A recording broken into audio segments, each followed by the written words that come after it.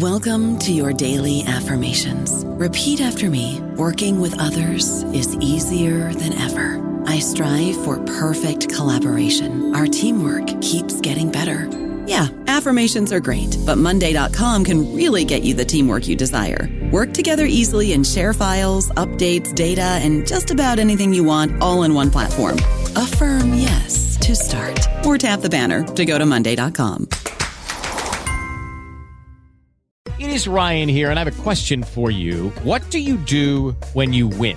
Like, are you a fist pumper, a woohooer, a hand clapper, a high fiver? I kind of like the high five, but if you want to hone in on those winning moves, check out Chumba Casino. At ChumbaCasino.com, choose from hundreds of social casino-style games for your chance to redeem serious cash prizes. There are new game releases weekly, plus free daily bonuses. So don't wait. Start having the most fun ever at ChumbaCasino.com. No purchase necessary. VGW. Void where prohibited by law. See terms and conditions. 18+.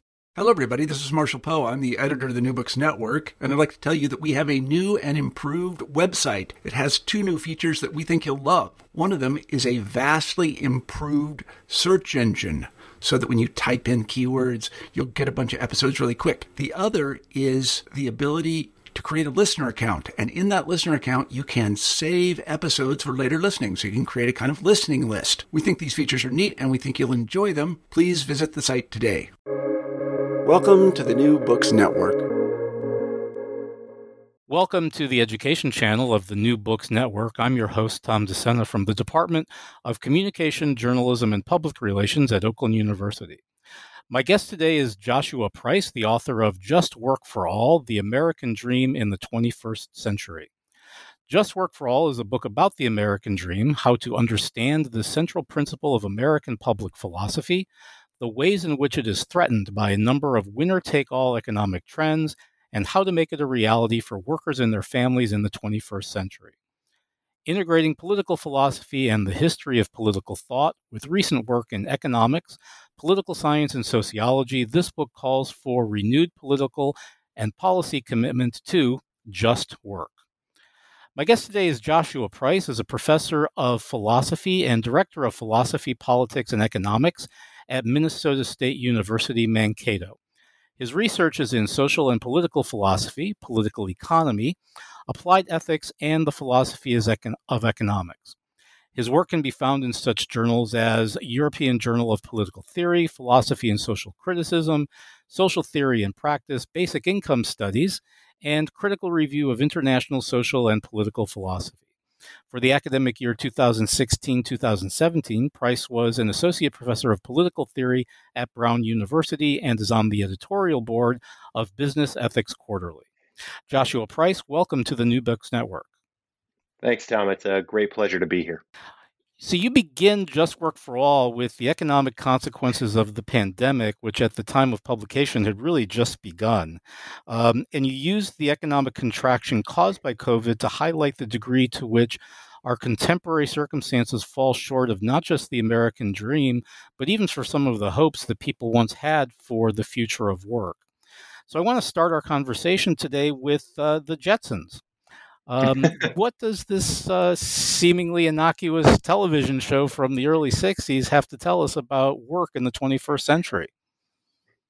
Well, in some ways, not that much, as I argue. But I make this distinction. But I have this title, which I'm sort of pleased with, being someone who watched way too much television as a young child, and that meant Jetsons episodes. I have this, as you know, the section in the intro called "The Jetsons" and James Mead, and I contrast the work of James Mead on, sort of his worries, his predictions about how wealthier societies are going to continue to develop as they continue to adopt, automation or labor replacing technologies, and what happens. And of course, he hasn't read the contemporary economists like Daronne Simoglu and others that I talk about in the book, but this sort of wondering whether or not the economy will reinstate displaced labor, and if they do, how they'll be reinstated. Will they continue to command a share of the fruits of economic growth, or will they, in his view, his worry, I should say, he's generally optimistic, but his worry is without adapting public policy, what's going to happen is you're going to get a relatively small collection of really wealthy capital owners, and a lot of the sort of middle class labor of the mid 20th century employment will get displaced and get moved to sort of low productivity, low wage service sector. Right. The Jetsons, by contrast, has a different vision of the future. It's a vision of the future where the fruits of economic growth are more or less equally shared. Right. So you have George Jetson, a kind of a working class stiff in the show. Right. It's very clear that he's not an executive. He's not one of the. He's not in the commanding heights of the economy. He's kind of a he drives his compact saucer to and from work. He's always worried about his little domestic appliances. Him and Jane are worried about their domestic appliances breaking down. So they don't have a ton of wealth, right? But actually, they don't work very much. Their future looks a little bit like the most positive sort of story that, like, someone like Keynes, John Maynard Keynes, would say, which is, as automation continues, is technology keeps making these basic tasks obsolete. What we're going to get, what might happen, and of course Keynes is worried about things that might happen to prevent this from going this way too, is what you'll get is lots more leisure time. You'll get someone whose schedule looks a lot more like George and Jane Jetson's. They put in a couple hours of work a week, day, and they have a broadly secure. I mean, he's always worried that Mr. Spacely will hire them, but you don't really fire him. But you don't really get any sense that if he was fired, that he wouldn't be able to find a similar employment. So in other words, you get sort of an extrapolation of what, in many ways, was the lived experience of people at the time when the Jetsons was being produced and distributed, which is that you had several decades of broad-based, inclusive economic growth. Right, you didn't have an egalitarian society in the sense that people were equally wealthy or powerful. Far from it.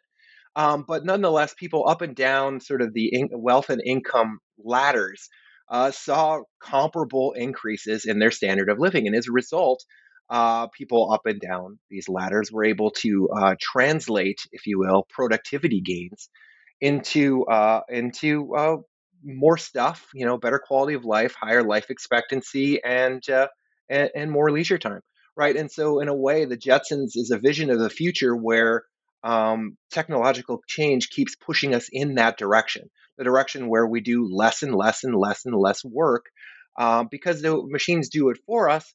But nonetheless, the gains from that growth are more or less egalitarian in the sense that they're widely shared. Right. So that's sort of the vision of the future. There's all sorts of problems with that vision of the future, as I talk about in chapter 4 and 5 in particular. It's that the Jetsons is not a model of an ideally just society or anything like that. But one thing that is sort of like positive about it is, again, that this widely shared growth leads to comparable gains, and that means we all sort of like, again, translate our work into a middle class life, and we have to work less as a result of technological advancement. So, in the first chapter, you draw a distinction between what you call a Smithian well ordered society and our current condition of a winner take all society. Can you describe what you mean by these two terms and the consequences for seemingly having adopted one version over the other? Yeah, good question. Yeah. So the distinction between a Smithian well-ordered society and a winner-take-all society, as I put it in the book, we're transitioning, we in the American context, but solely not in the American text. We're looking less and less like the Smithian well-ordered society, which is not to say that we ever were a perfectly Smithian well-ordered society, or even that a Smithian well-ordered society is the ideal of justice. Like it's a complete ideal of justice that encompasses everything we care about. But one thing the Smithian well-ordered society does capture is this idea that, and again, fundamental in Adam Smith's arguments for the adoption of market institutions and the reform and the rejection of mercantilist and feudalist institutions. The reason why markets are to be favored, one sort of aspect of this Smithian well-ordered society is it's a society with rapid economic growth. Now, just work, as I talk about it, for that principle to be put into practice, it doesn't depend upon rapid economic growth, but a Smithian-Weller society is a rapidly growing society, economy that becomes increasingly more productive, right? But the sort of moral core of Smith is not, great gains to growth or productivity in a distributive, insensitive sort of way. Central to Smith and really most sort of philosophers who are sort of the historical genesis of what came to be known as the modern discipline of economics, right? Smith is often thought of as the founding father of the discipline of economics. Um, the central sort of like the normative core here for Smith is the elevation of the working poor, right? So a Smithian Weller society is a society where people who possess and act according to market specific virtues, people who are willing to work hard, people who are prudent, people who are creative, innovative, these people will see their labor, as he puts it, liberally rewarded, right? So a Smithian Weller society can be a society that has a lot of economic inequality per se, but it's one in a society where economic inequality doesn't get to the levels where he is concerned it will corrupt these sort of the virtues that make markets function well, right?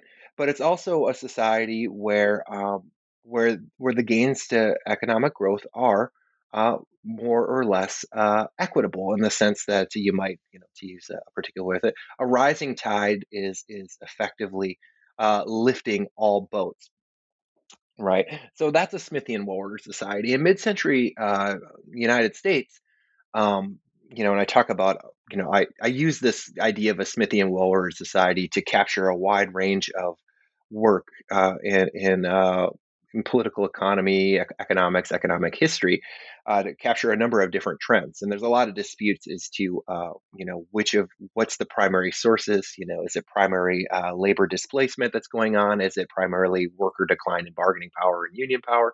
I don't particularly enter into that debate, or rather, I should say, a Smithian Weller society could say, okay, whatever the reasons, start from there anyway. We're going from a society that does not again follow this pattern of the Jetsons, right? Where we don't have this where the gains are more or less widely shared, and again, and not only that, but where workers can expect a better life for themselves in general, right? You have in the people born in the 1940s, for example.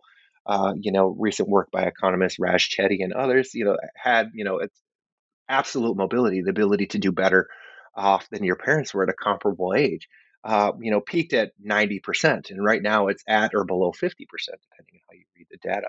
Right. So this is a society where honest, good, hard work was well rewarded. Right. In a winner take all society, by contrast, right, or the winner take all trends I describe are trends in political economy, and again, I say political economy because I'm not dissociating the politics from the economics of it, right? These trends are found in a wide range of different places with very different political histories, right? So they are, in a sense, sort of trends that a lot of different countries are dealing with, right? But but the extent to which they are dealing with them and the way they are characterized is due a lot in terms of the political decisions that these countries are made. So these trends in political economy instead are creating a society where the fruits of economic growth are increasingly, you might say, captured or go to, are claimed by, are reserved by. Increasingly small. The reason why I don't say captured is because it need not necessarily have a nefarious explanation, right? Winner take all markets can sometimes just reward people who are particularly excellent, right? But the nature of these winner take all markets, right? And again, I talk about a variety of trends from labor polarization to this to the winner all take all or superstar markets in a kind of more technical sense. But in these markets, small differences in luck, small differences in skill, small differences in effort, small differences in connection, who got there first, can make a massive difference in people's reward. So instead of getting a society where that the fruits of for people who are willing to work hard can claim a share of the fruits of economic growth, you increasingly get a society where much of that economic growth is is again captured by the top, and you get a kind of hollowing out of the middle class.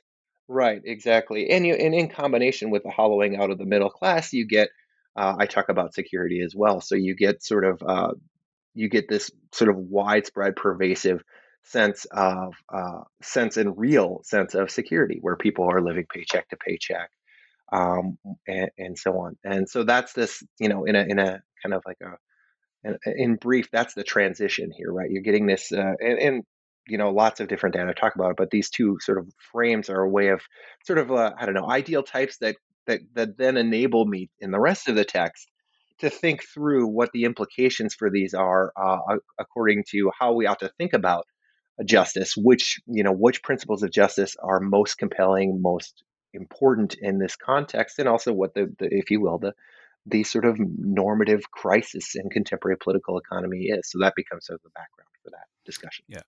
And that leads us to the second chapter. And here you describe the something you call the American public philosophy of markets.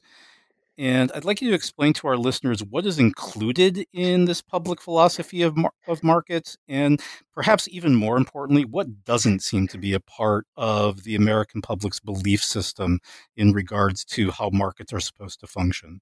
Yeah. And if it's okay, I might actually take kind of a second to talk about the methodology. You say it's a American public philosophy of markets.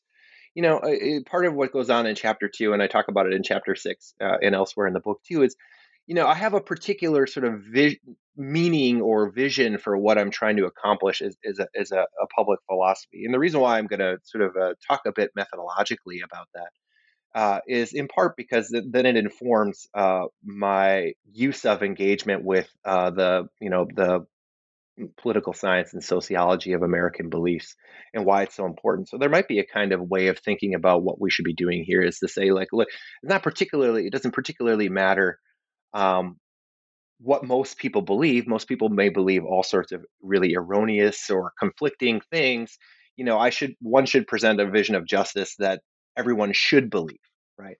Whereas mine, to use to use the language that a philosopher might use, my account's internal or internalist in a certain sense, right? I work through my idea of public philosophy, is to kind of work through the views that I find, right, to take the state of the art of people's conceptions of what matters with respect to economic justice broadly conceived, and to challenge those to a certain extent and to see what they work out, but again to kind of to meet my sort of fellow citizens where they are. And there's a number of reasons why I do that, in the book, but we can talk a little bit less about that perhaps right now and sort of move on to what this American public philosophy of markets is, right? So, doing public philosophy, part of what makes it public in my sense is that it's rooted in widely shared beliefs and concerns. And with respect to the public philosophy of markets in the contemporary United States, um, I address, I guess you might say, two ways of thinking about it that I don't think are particularly accurately reflected in the way uh, two ways that sometimes people characterize American public philosophy of markets. One, that we're primarily or exclusively concerned with something like a fair equality of opportunity, or what I call fair race. That is this idea that justice just is, um, kind of like something like a level starting playing field, kind of like an equal starting gate. And Americans, unlike sometimes this is the caricature, Americans, unlike maybe some people in continental Europe, are less concerned with inequality per se and more concerned with inequality of opportunity, understood again in this fair race sense of the term. Um, Another is that Americans don't really care about inequality, in part because they have a kind of Leslie McCall calls this she calls it, when she's characterizing it, she doesn't think this is a primary American belief. This bootstraps idea, that we should be able to pull ourselves by our own bootstraps. So a lot of way of talking about American beliefs about inequality is based on scholarship and readings and survey data from a broadly Smithian, well-ordered society context, right? So you get a context in the 50s, 60s, and 70s, and into the early 80s where people experienced and more or less believed that equitable growth was kind of how markets worked.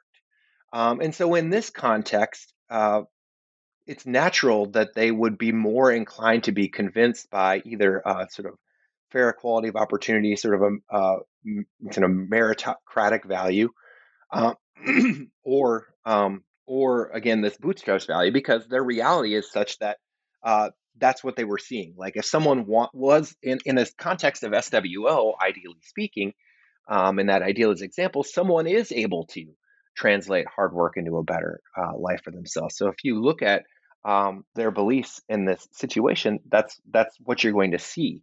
But in fact, Americans do care about inequality, but they care about it not necessarily in a way that is always captured well by analytic political philosophers, even when they're talking about what, even when they're claiming to present a view that captures widespread values. In particular, the Americans aren't so concerned with is a luck egalitarian. So, luck egalitarian in the language of political philosophy is a term that Elizabeth Anderson used, and she in a critical work to characterize a wide range of uh, theorists who held very different or held different beliefs about justice, but this basic idea that a just society is one where people get what they deserve, meaning what they're responsible for.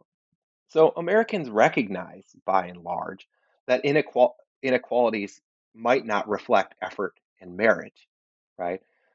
They're not con- con- concerned that inequalities that are the product of unequal talent, right? So they're not seeking this neutralization of everything that people are not responsible for. What they're most concerned about, what I remain convinced that is essential, compelling, is these inequalities become a problem when you go further and further from something like a Smithian well-ordered society. That is when insofar as people at the top are able to distance themselves from the rest of society in a way such that they're getting the fruits of growth, whereas other people are not. Or insofar as in times of crisis, they're able to isolate themselves and they profit while everyone else suffers. That's when Americans get particularly upset about inequality. That is, they see it as a kind of violation of how market societies are supposed to work. Insofar as a rising tide is lifting all boats, that CEOs make more if it's not completely distant is not a particular concern, Right. because It's okay. they can be seen as good shepherds of economic growth, if you will. Right? They take on this responsibility. They're better suited for these towns. They make more. Fine. That's fine. Right? But insofar as that those group of people are able to separate themselves, insofar as they're able to profit even when others are getting increasingly less secure and stagnating, that's when they tend to be particularly concerned. Right. And so that doesn't particularly capture, either a luck egalitarian reading of American political culture or a libertarian reading of political culture, which, says something like, hey, look, the job of society, libertarian political philosophy can sometimes seem to capture widespread views in American public philosophy of markets, in part because Americans in general have this widespread skepticism of the use of government power built in there, right? And so it can seem like that, but in fact, no, they hold something very different than that as well. Can you describe that a little bit more? Just the idea of the libertarian streak. Oh, okay, yeah. So when I discuss libertarianism in the book and in a couple earlier papers, so I look at this I look at it through the lens of personal responsibility. So and I look at a set of libertarian theorists. Particularly, I look at David Schmitz. You could call them libertarian. You could call them classical liberal. F.A. Hayek, and then of course Robert Nozick. Right, all of these people wrote very sophisticated works in political philosophy. All of these people, had insights uh, but their work, one thing that sort of one broad sort of overlap in their work in this context is a certain sort of uh, insensitivity to forms of distributive or opportunity injustice, right? And I argue like and what's the problem with like that? Well, as a standalone system, I don't argue per se um, that against what either of these theorists propose, kind of in abstraction, right? But in the context of American public philosophy that has this broadly Smithian understanding of how markets can and should work, you can get a lot of disastrous consequences by passing public policy in libertarian terms. And part of the reason why this can happen is because there might appear to be a natural overlap, and indeed, sort of, this was often called by Buckley and other sort of thinkers as a kind of conservative libertarian fusionism, right? There might appear to be a kind of uh, political and philosophical overlap between meritocratic conservatives, right? Who say like, look, who are objecting to welfare state or social democratic policies because they're taking from people who deserve something and giving it to people who haven't, either because they're unwilling to work or whatever, right? So now libertarian thought gives us all sorts of reasons to question this meritocratic conservative, right? And in fact, Hayek is going to say, basically that's just false to think that that's how markets work. Markets don't track merit in that sense of the word, in that normative sense. And then Schmitz himself is going to redefine merit in a way that's sort of opportunity insensitive, is in the book, as I describe in the book. So the fusionism, it's not an actual philosophical overlap, but they might still recommend the same principles because the conservatives believe wrongly that they further merit in these sort of ways. And then the libertarians also affirm them because they're not concerned with merit in these sorts of ways at all. Um, and the problem from a libertarian public philosophy then is dealing with the negative externalities of this affirmation, right? In a context where people hold the sort of political moral views that look more like Smith's and less like Hayek's, right? Um, uh, that is where they generally tend to think that markets reward virtue, and that people who fail to do well in markets do so because they lack a certain set of virtues, right? Hayek can tell us all sorts of reasons why markets aren't meant to capture virtue in that way. But if most citizens believe that markets capture virtue in Right, that that way, they do. then then the Yes. policies that hold them accountable to their actions Right. are going.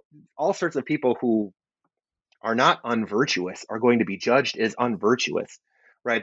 And that's going to Yes. condition all sorts of things that the libertarian would think is terrible, like, the extreme examples, forcing people to pee in their cup to get welfare benefits, or, back in the day Right. to have people show up at single mothers' houses and make sure that they weren't illicitly having affairs Yeah. in front of Right. their children.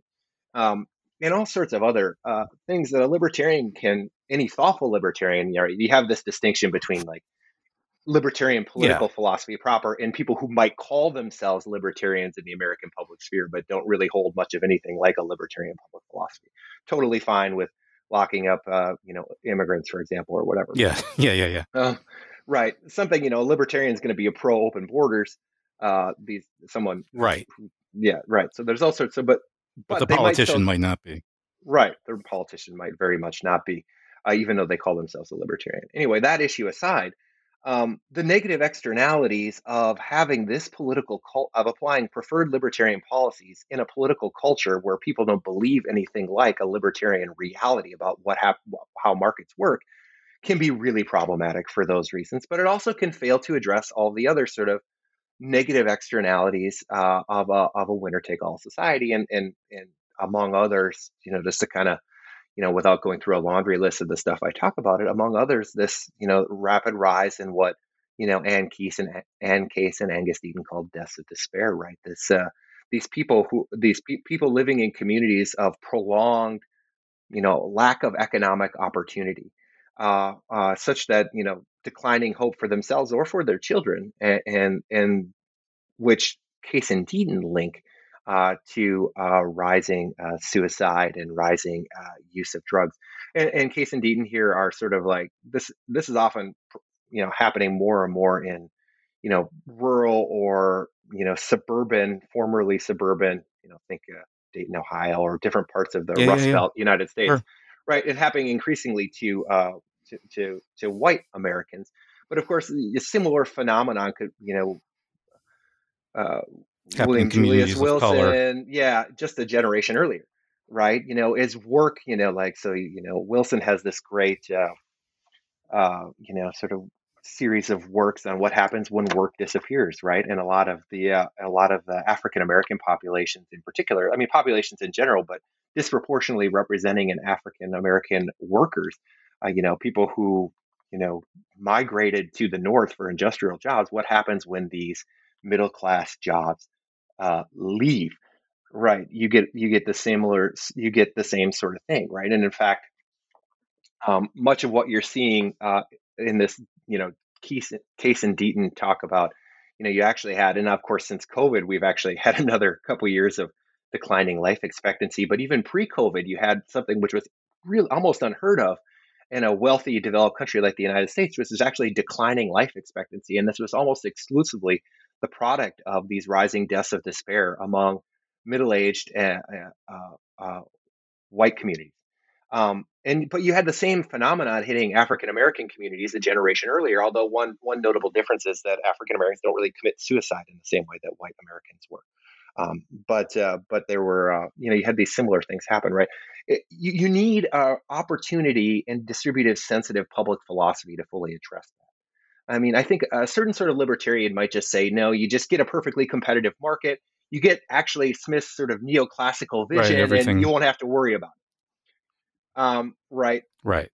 One that doesn't Everything will just That's fall not into really, place. yeah, right. And even if you believe that's true, though, of course, that's not the way political economy works. That's not the way the theory and practice of justice works. You don't just get to stipulate your ideal. You have to stipulate incremental changes. You have to stipulate political. You have to talk about political whatever. And libertarians have, there's lots of really smart libertarian thinkers out here who talk about these things. But nonetheless, for those reasons I just argued, this philosophy is just really poorly suited to an increasingly winner-take-all society.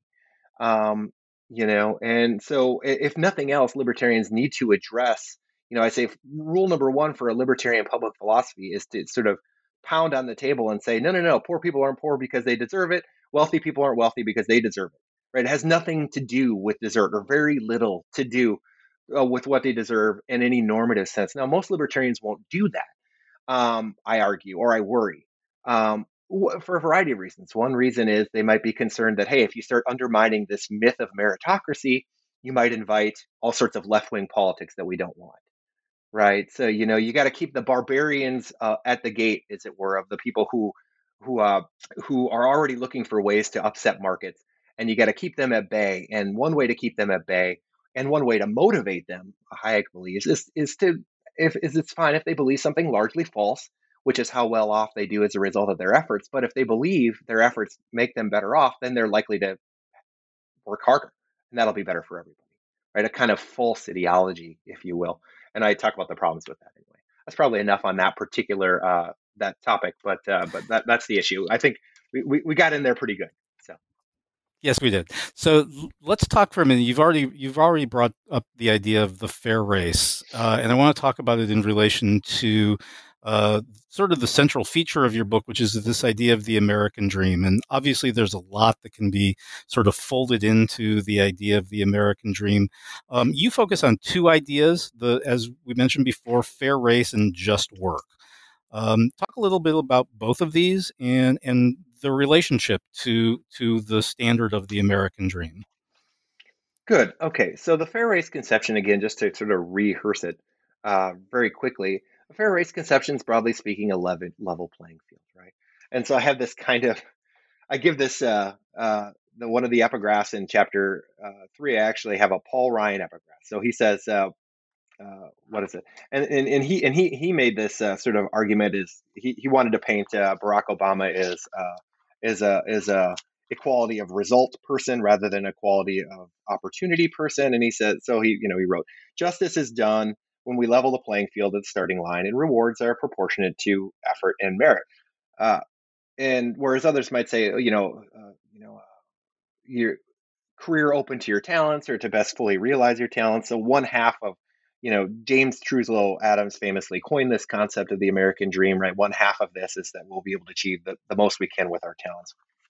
So one sort of widely held part of the American dream as a public philosophy, and sometimes the American dream in certain discourses just gets reduced to this, is this idea that, hey, look, unlike these sort of old, wealthy, sort of hierarchical societies. The United States, America is a country where you can make it if you try. And make it if you try means that, everybody has a more or less fair shot um, at getting what they want, positions of privilege, positions of, a good life for themselves and their family, and so on. Right. And so the problem from a justice perspective then is all the sorts of inequalities of opportunities that can undermine this fair competition. Right. Another idea that also is found in the American dream, right? I talk about the American dream as a kind of organizing concept for a lot of different principles of justice. Another central conception is this idea of just work. And a just work principle says, reflects the dignity. It's a principle that's more concerned with the dignity of work and the people uh, who perform it, right? So the principle of just work then is one where individuals, it's not reducible to the idea of a Smithian, well-ordered society, but it's a kind of relational principle in the sense that a just work society is one where workers' welfare and status is, if you will, befitting the contributions they make, not in a marginal productivity sense, but in a way that respects sort of the fund is Martin Luther King would put it, the fundamental dignity of work. Right. So yeah. So in a growing society, this would mean that people who are willing to work hard uh, will gain a share of the fruits of economic growth. In a stagnant society, that they will be able to, in some broad sense, relate to their fellow citizens as free and equal. So right. So lurking in this idea of just work is this sort of fundamental belief in American public philosophy of markets, which is that people should be able to exchange hard work for, broadly speaking, a middle class life. And a middle class life is one with a context relative, the way you think about it is a context relative set of wages, but it also concerns status and security, and Americans are also historically, like literally from day one, concerned with domination, right? So there's this long-standing trend in American public philosophy. Sometimes gets in contemporary political theory gets put it into either relational egalitarian views or neo-republican conceptions, right? Where we should be able to relate to our fellow citizens and free and equal, and this means that we are not, in some sense, subject to their dominating power over us. So, right. So the idea of just work captures that concern as well. That a just work society is one where workers are not, they have to follow orders in the workplace in order to get the job done, right, in a hierarchical structure. But there's a way in which they can still relate to even their employers, even their managers, uh, uh, as free and equal persons, right? So that's the core understanding of just work. It's not how best to put it. It's unlike fair race. It's distribution sensitive in a way that fair race is not. Right. Is So you not have to right. you have to fundamentally ask, not only was the game fair, but what are the results of the game, insofar as a game is a good way of thinking about it. So that's the Okay. distinction And that's going there. so, and you mentioned in that discussion, Dr. King, which brings us to the fourth chapter of your book, where you bring up the legacy of Dr. Martin Luther King, and I'd like you to talk a little bit about, people sometimes forget how important economic justice was to Dr. King. Right. Well, let me kind of fold one of the things I talk about at the end of chapter 3 together with King here, because you might say, I say this is a work of public philosophy.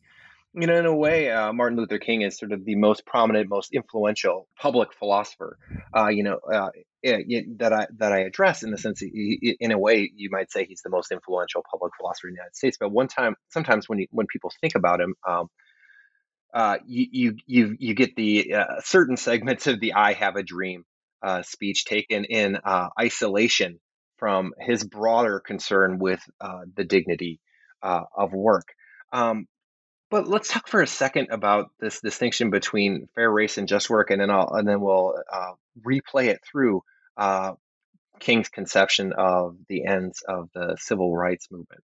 So, one of the central things I argue in the text is that while both just work and fair race are core constituents of American public philosophy and our conception of the American dream, they take on different levels of import in different contexts, right? So, in a broadly Smithian, well-ordered society, much of what people are concerned with in the under the, if you will, principle of just work, um, are largely met by the structure of that political economy itself, right? Generally speaking, people who are willing to work hard can expect a better life for themselves. As Barack Obama puts it, America is the place uh, where hard work is a ticket to the middle class, and you can make it if you try, right? The middle class, again, being this Right. context sensitive understanding of Right. wages and benefits and status and so on, right? So, in the context of A hope Smithian for the world order, future. right.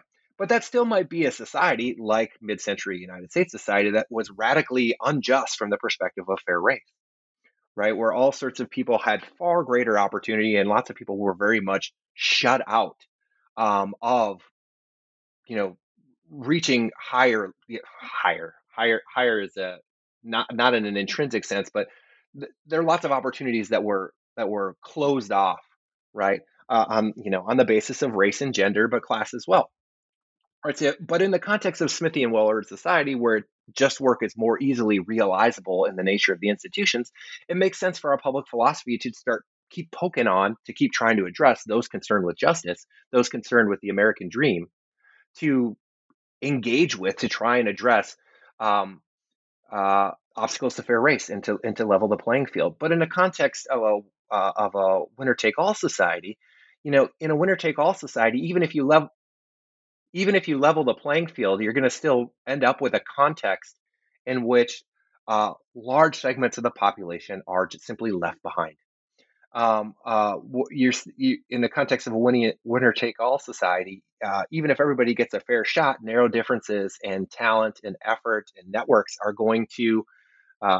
are going to lead to all sorts of issues with just work, right? So in that context, in our current context, we have a lot more reason to give priority to this idea of just work.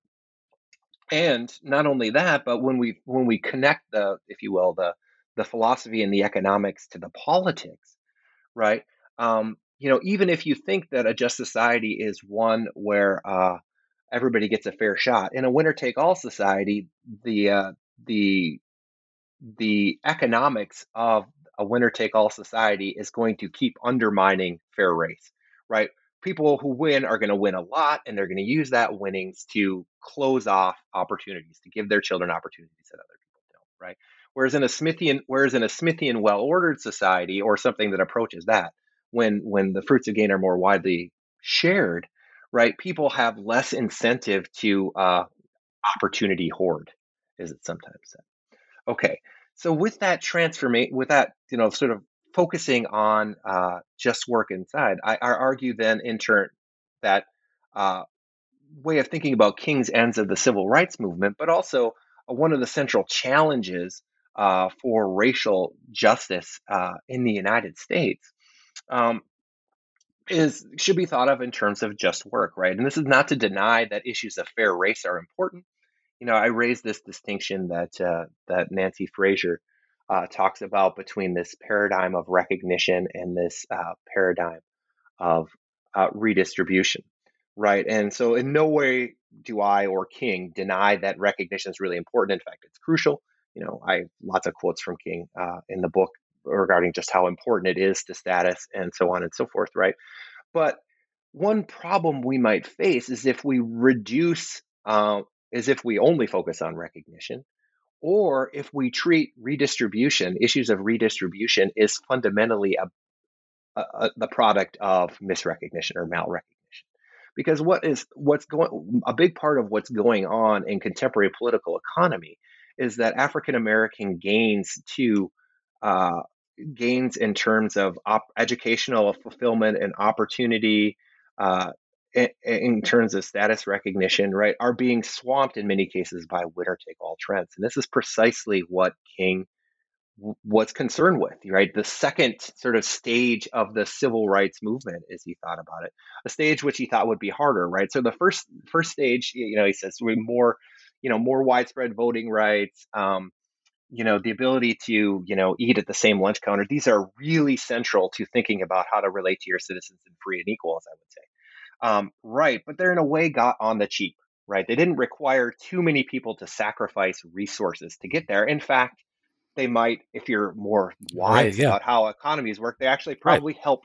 They write, societies that integrate tend to do better economically, right? So it's in Right. fact, broadly speaking, in people's economic interest, in fact, to go with some of these civil rights things. But that's not necessarily the case with respect to this sort of second stage, right? So King's political economy then is largely this idea that because African Americans are, for a wide range of historical reasons, disproportionately among the relatively unskilled, less educated workers, and, and because of changes in the economy, he's like Mead, concerned that technological change will not produce inclusive prosperity, but instead will replace labor and not reinstate them. I'm importing some language onto King there, but that's broadly the concern.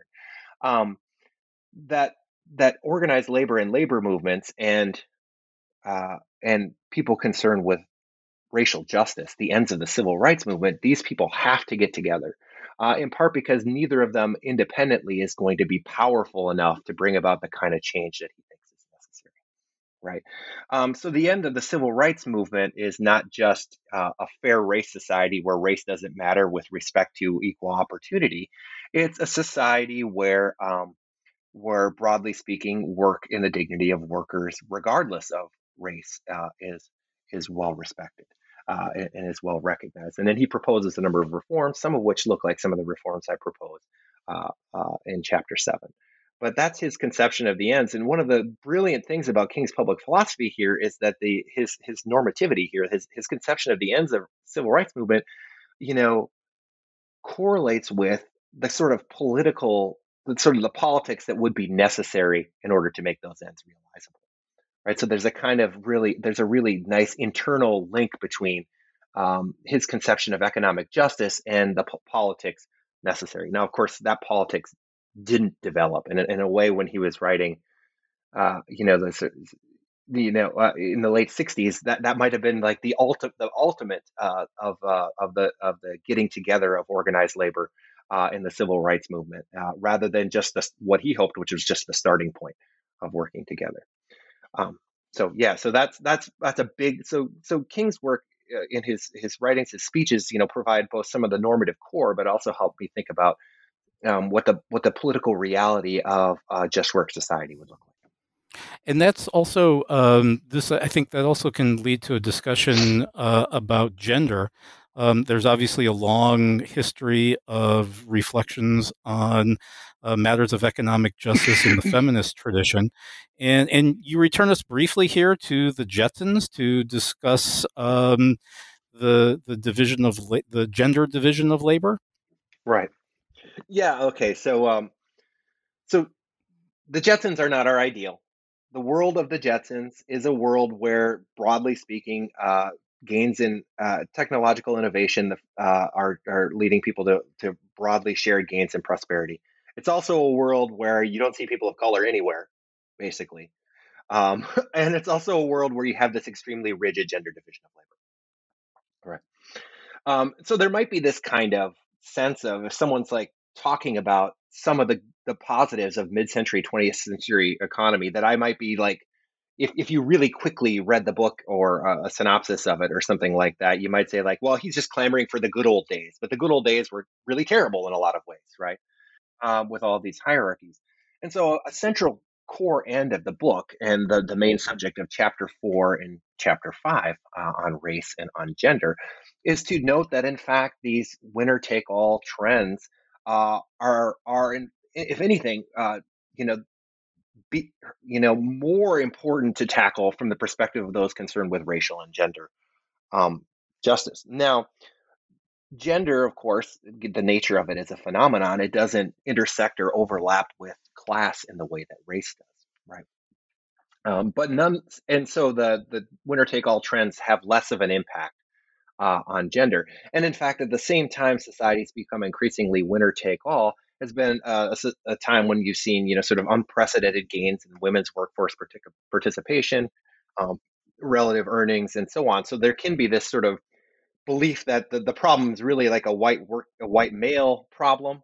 What, but of course, women disproportionately make up uh, the large the what Mead calls the low productivity service sector, right? Low wage workers are disproportionately women workers. Yeah, Um, the folks being hit by COVID right now, right? and then and Are right, and then are in particular, women and yeah, people of color. exactly. In particular, you see is one of the underlying themes throughout the entire book is that COVID is exacerbating these winner take all trends. Couple of interesting things have happened since I wrote the book, actually, that have changed that short term. But I'm worried about it's just a short term thing. But anyway, all which is to say, tackling these winner take all trends are particularly important, right? And part of thinking about gender justice in this case then is to think about the sources of gender justice, understood in this case of being one way of understanding it is in terms of the gender wage gap and what's driving. A lot of what's driving it is these winner take all trends. A lot of the existing gender wage gap uh, is more pronounced in occupations that have a certain set of characteristics. So I talk about Claudia Golden's work here, um, and all sorts of reasons why that's an issue. But a lot of it centers around what might sometimes be called talked about in terms of the marriage penalty, right? So, right, you get this, and if I use the term marriage, when I've used the term marriage penalty in engagements where there are conservatives involved, they'd be like, "Are you saying being a mom is not a worthwhile activity or whatever?" And of course, I don't mean anything like that.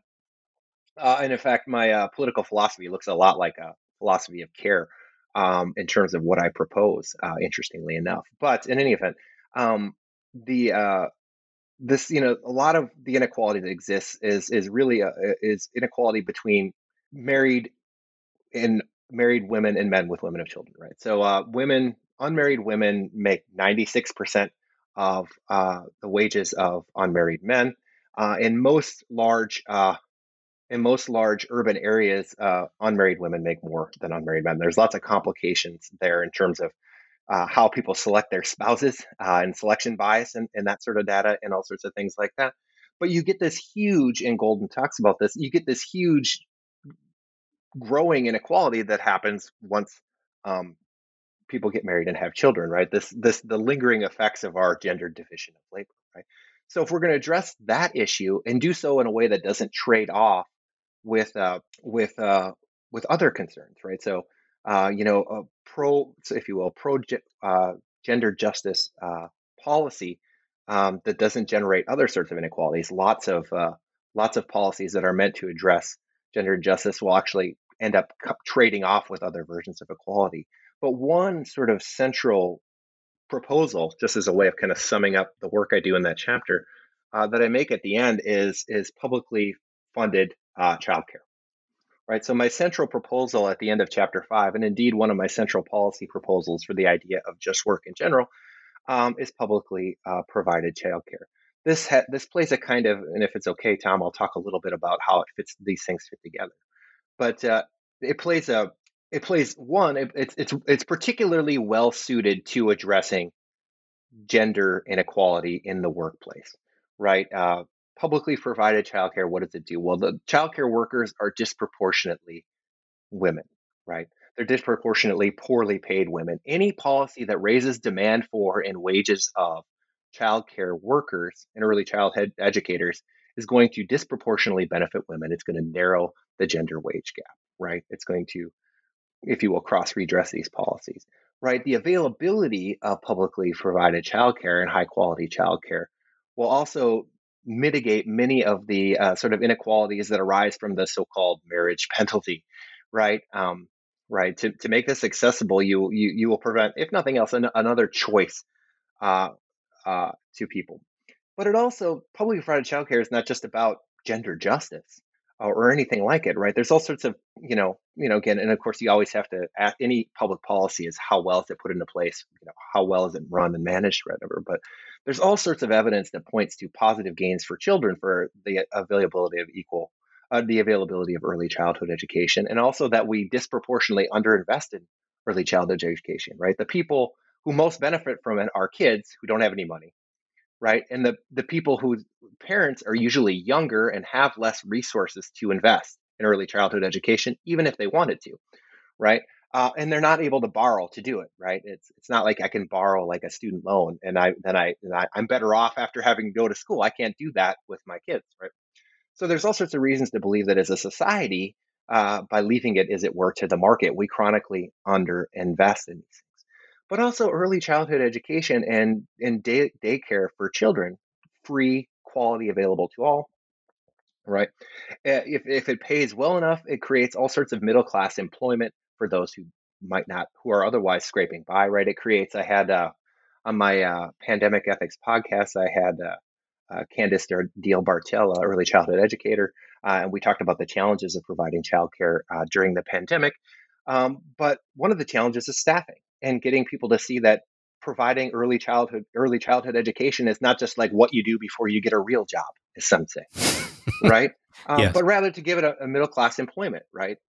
Yes. But also the availability of childcare. One of the major challenges in a winner take all economy is this geographical polarization, right? That is, you have some high productivity, relatively high opportunity parts of the United States, and you get lots of islands who are kind of like small islands separated from much of the rest, right? Or just in general, the ability to move to job, the ideal society for no one is a society where people always have to leave their community to get a good job, right? But nonetheless, the availability of early childhood education and daycare makes it much easier for people to relocate in search of employment, right? Because in order to relocate, you lose access to, maybe at least temporarily, some friends or family that might have otherwise provided part of this care. It makes it much easier to search for better work, and it makes it easier to stay in work and get the next promotion, to continue to develop your career. So there's this. Again, and this is why I've been sort of really cheering on the sort of, if you will, the second infrastructure policy, and really hoping it become a reality. It's this central to the Just Work blueprint, as it were. Is this particular policy? But as you see, it disproportionately, or more generally, though speaking, African American women face no marriage penalty, right? In part because so many African American men are in prison. Right. Right. So a central way, if I guess this is one way of putting chapter 4 and chapter 5 together, but also for these people, the gender wage, the fact that there's this tremendous inequality in the top of finance between men and women, someone could see that as an injustice. I see it as injustice, but it matters less than bringing about more broad gains to economic growth, because women, again, and women of color in particularly, are disproportionately represented in lower wage work. Anything that elevates that work, that brings about a more inclusive sharing of the fruits of economic growth, is going to be central to just work feminism. So let's talk a little bit, because we have just a few minutes left here, about some of your ideas for reforms, some of the recommendations you make at the end of the book for bringing about just work for all. Good. So I have a list of things, and one of my central concerns when coming up with this list of reforms is I'm not presenting a picture of an ideally just society. I'm not each of these individual reform proposals offers the opportunity to make American society comparatively just in the status quo. That doesn't depend on adopting them all at the same time, right? So in a way, someone might think of it as a kind of a piecemeal approach, but really what I think this is just consistent with the way the practice and politics of justice works, which is you take a set of principles and concerns that people have, including the dignity of work, just work, and you advocate for concrete changes in these different ways. And so I talk about right, exactly, right. Not because it's bringing us closer to the ideal per se, but because it's comparatively just in a society where we didn't adopt these reforms. Okay, so exactly. And what's good about that from a politics is that you don't sometimes trying to get perfect can actually take you further from better. But anyway, I talk about that in the book. We don't need to talk about that here. I'm going to kind of laundry list some of them, some of the things I talk about. But the main reform, so I talk about at least 8 different sorts of reforms. One is public child care and early childhood education. Tax reform, the evolution of American tax code is a moral disaster. Is society has become increasingly winner take all. We've used our tax code to throw gasoline on the fire of these winner take all trends, and magnify their impact, and in fact, in some cases, drive their impact through our reforms of the tax codes. Reforms to collective bargaining. There's all sorts of interesting work being done by political scientists, sociologists, people across disciplines, economists on how to lower the costs of collective bargaining and how to strengthen, how to make it easier for workers in general to have more say and more power. So I talk about reforms to that, including reforms to corporate governance.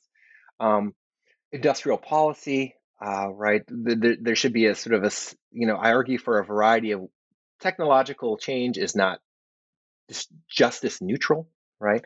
There are much more labor friendly or labor unfriendly forms of technological change.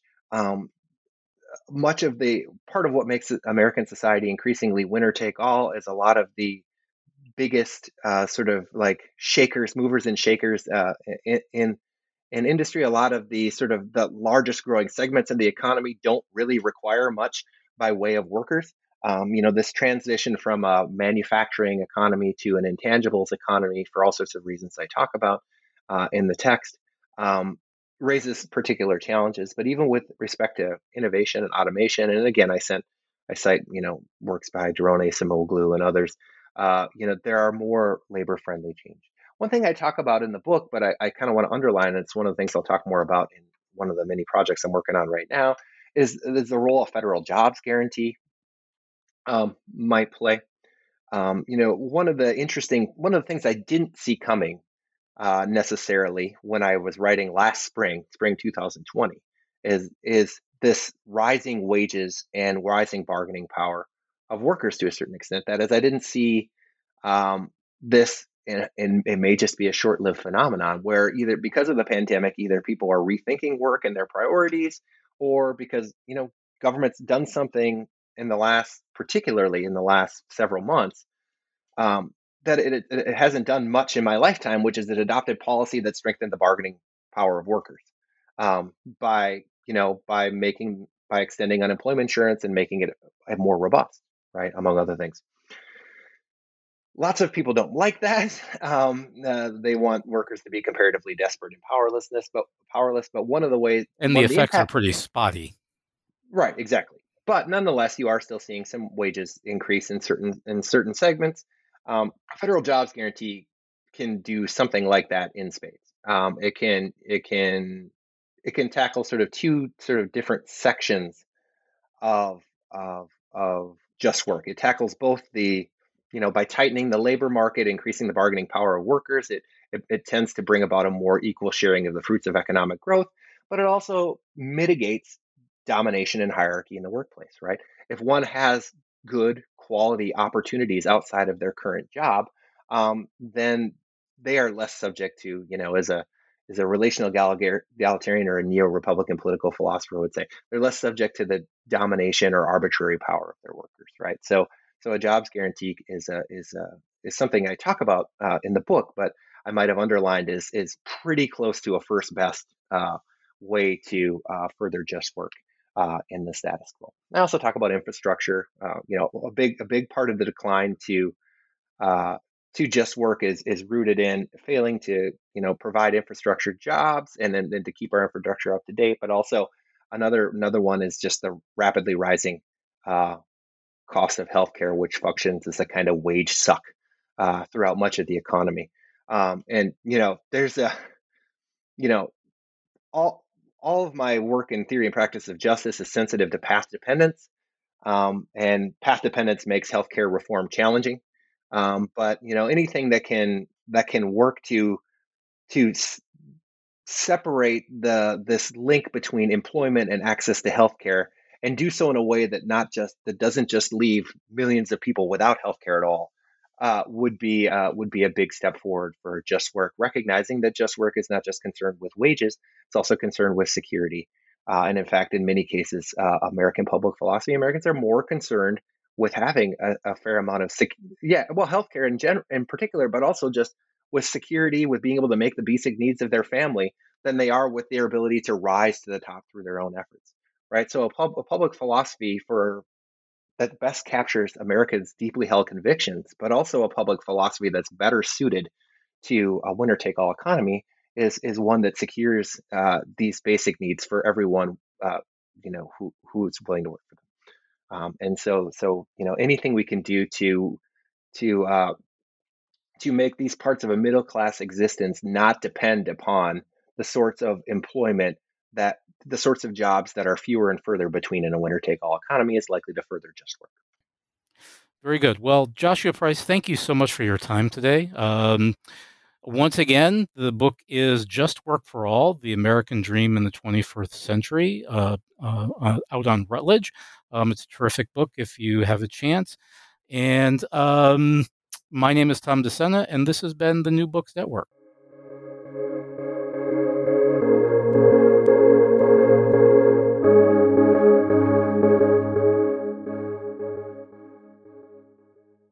With Lucky Land Slots, you can get lucky just about anywhere. Dearly beloved, we are gathered here today to... Has anyone seen the bride and groom?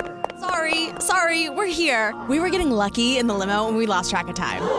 No, Lucky Land Casino, with cash prizes that add up quicker than a guest registry. In that case, I pronounce you lucky. Play for free at LuckyLandSlots.com. Daily bonuses are waiting. No purchase necessary. Void where prohibited by law. 18+. Terms and conditions apply. See website for details.